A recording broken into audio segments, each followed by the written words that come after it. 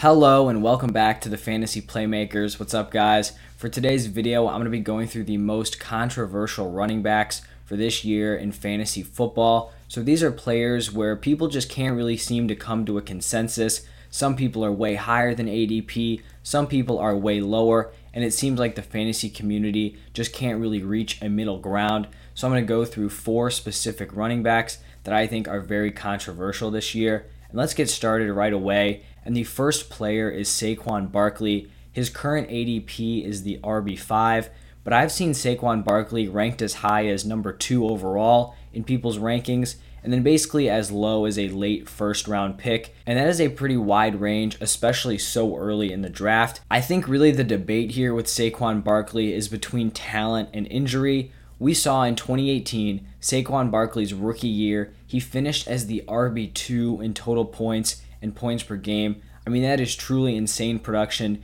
to come into the NFL as a rookie and finish that high. I mean, you would think that guy would be a top 3 running back basically his entire career. But then in 2019, he finished as the RB6, so just a little bit lower than 2018, but he dealt with a high ankle sprain and he returned insanely quickly from that injury. He only missed 3 games that season, but I think it definitely limited him towards the end of the year. He was kind of playing through that injury, so he wasn't 100%. And then in 2020, tore his ACL in week 2, so we barely got to see him play at all. And the thing that's kind of concerning is that we know he has that talent, but there's no guarantee he's going to be 100% ready for week 1. And an ACL injury, I mean, that is not an easy thing for a running back to come back from. I know Saquon Barkley is a freak athlete and he's still really young, but I don't think you can say confidently that he is going to have the exact same or better athleticism than when he got injured. And so by talent, you could definitely say Saquon is a top 3 pick. You know, you put him on a top offense, he has a good chance to finish as the running back 1. But I mean, I think the injury concerns definitely limit his safety. And I think there's another key factor here with Saquon that isn't being talked about enough, and that is the offensive line. PFF ranked the offensive line as the second worst unit in the league. So the Giants' offensive line just did not improve last year. In week 1, so that was Saquon's really only full game before he tore his ACL in week 2, he ran the ball 15 times for 6 yards. Only 6 yards on 15 carries.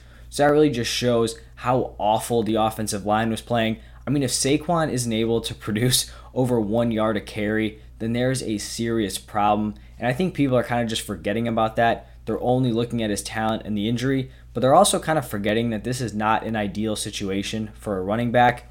I do think the offensive line is going to improve from last year. They're very young, so I think they'll continue to develop, but this is still going to be a bottom tier group in the NFL, and it's just not something that makes me super excited about going out and drafting Saquon Barkley. And I think all of that kind of contributes to him being a very controversial player. All right, the next player I'm going to talk about is Miles Sanders, and his ADP is currently the RB19. I think some people view him as a high-end RB2, whereas others see him as a lower-tier running back 2, so a pretty decent range. And I think this one is more of a debate between talent versus situation. I mean, Sanders has proven that he can be a solid 3-down back. He can be your first down back, pounding the rock. He can be in there on 3rd and long to catch those passes. As a rookie, we saw Sanders catch 50 passes for 509 yards.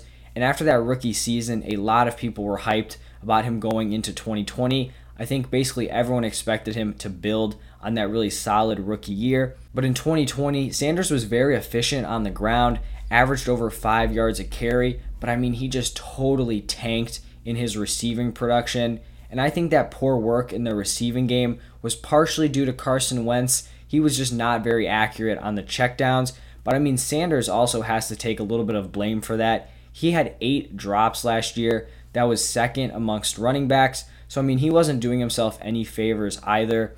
But I think the most concerning thing for Sanders this year is the other running backs on the roster. They now have Boston Scott, Kerryon Johnson, Kenny Gainwell, Jordan Howard. And if you're asking me if I think Miles Sanders is better than those guys, 100%. I think Miles Sanders is the best running back on this roster. But I mean, it's not a great sign that they want to go out and bring these guys in, even if I do think they're worse players. But also, I just think there's a lot of avenues where Miles Sanders may actually be losing touches. You look at a guy like Jordan Howard. He may not be the best all-around back, but he's a very solid, big body red zone threat. So if he's getting those goal line carries, that's some work that Miles Sanders isn't getting. Their draft pick, Kenny Gainwell, he was one of my favorite running back prospects. He is a great third down back, a great pass catcher. So if he's now taking that role, you can just see that there are a lot of paths where Sanders doesn't get that, full workhorse role, which is why I think he's been a very polarizing player because he has the talent to finish as a lower end RB1, but the situation is just a little bit concerning for him. The next player I'm going to talk about is Josh Jacobs. His ADP right now is the RB21.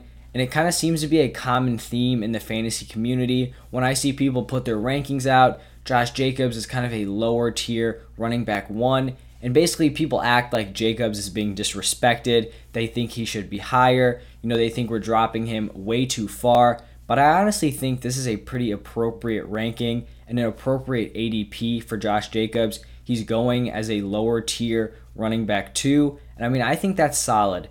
In 2019, we saw him his rookie year finish as the RB14 in points per game. And then in 2020, he finished as the RB13 in points per game. So if you're looking at that, you're like, okay, 2 high-end RB2 seasons. Why is he all of a sudden going as a lower-end RB2?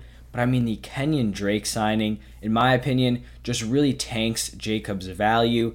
Because I've seen this argument that, Jacobs is still going to be the workhorse, even though Kenyon Drake is there. He's only going to be a pass catcher.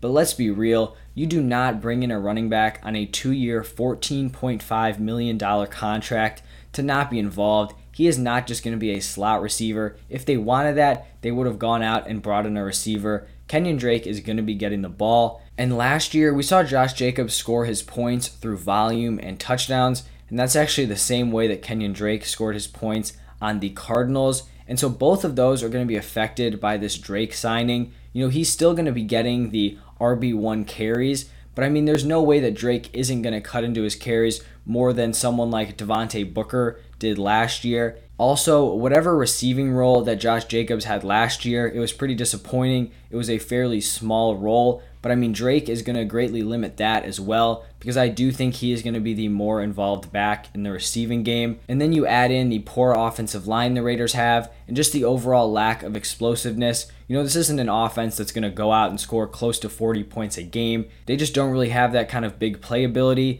So I think that kind of leaves Jacobs here as a low ceiling RB2, even though we've seen him outperform that in his first 2 seasons. All right, the last running back I'm going to talk about today is Chase Edmonds. He is being picked as the running back 28, and I think this is pretty clear why he's controversial. There's 2 very clear and distinct arguments for Chase Edmonds.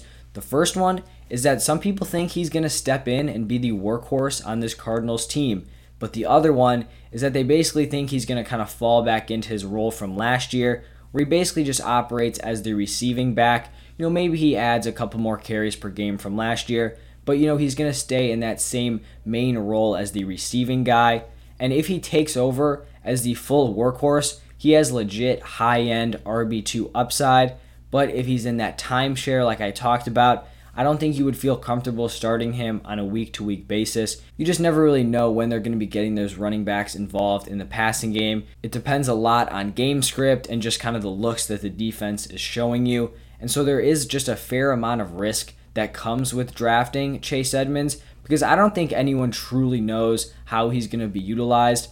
I'm honestly leaning towards this backfield being more of a split, with Edmonds taking over more of the receiving work and James Conner getting a lot of the carries and the red zone opportunities. I just don't like that the Cardinals have not come out and kind of just claimed Chase Edmonds as the workhorse. I know in the offseason when Kenyon Drake left, they said they'd be comfortable having Edmonds as the workhorse, but then you go out and sign James Conner, so you're basically going against what you said. So I just don't think they have total trust in Chase Edmonds taking over that number 1 role, which is why I think I'm going to be a little bit lower on him than ADP, but you can see why he's been such a controversial player. All right, so that is going to wrap it up for the most controversial running backs. Thank you guys so much for stopping by and watching and listening. If you guys enjoyed the content, all I ask is that you leave a like and subscribe to the channel. And then also let me know your thoughts down below in the comment section. Do you agree that these running backs are pretty controversial? And how are you feeling about drafting all 4 of these guys? let me know and I'll get back to you as soon as I can. That's all I've got today. Thanks again, and I'll see you guys tomorrow.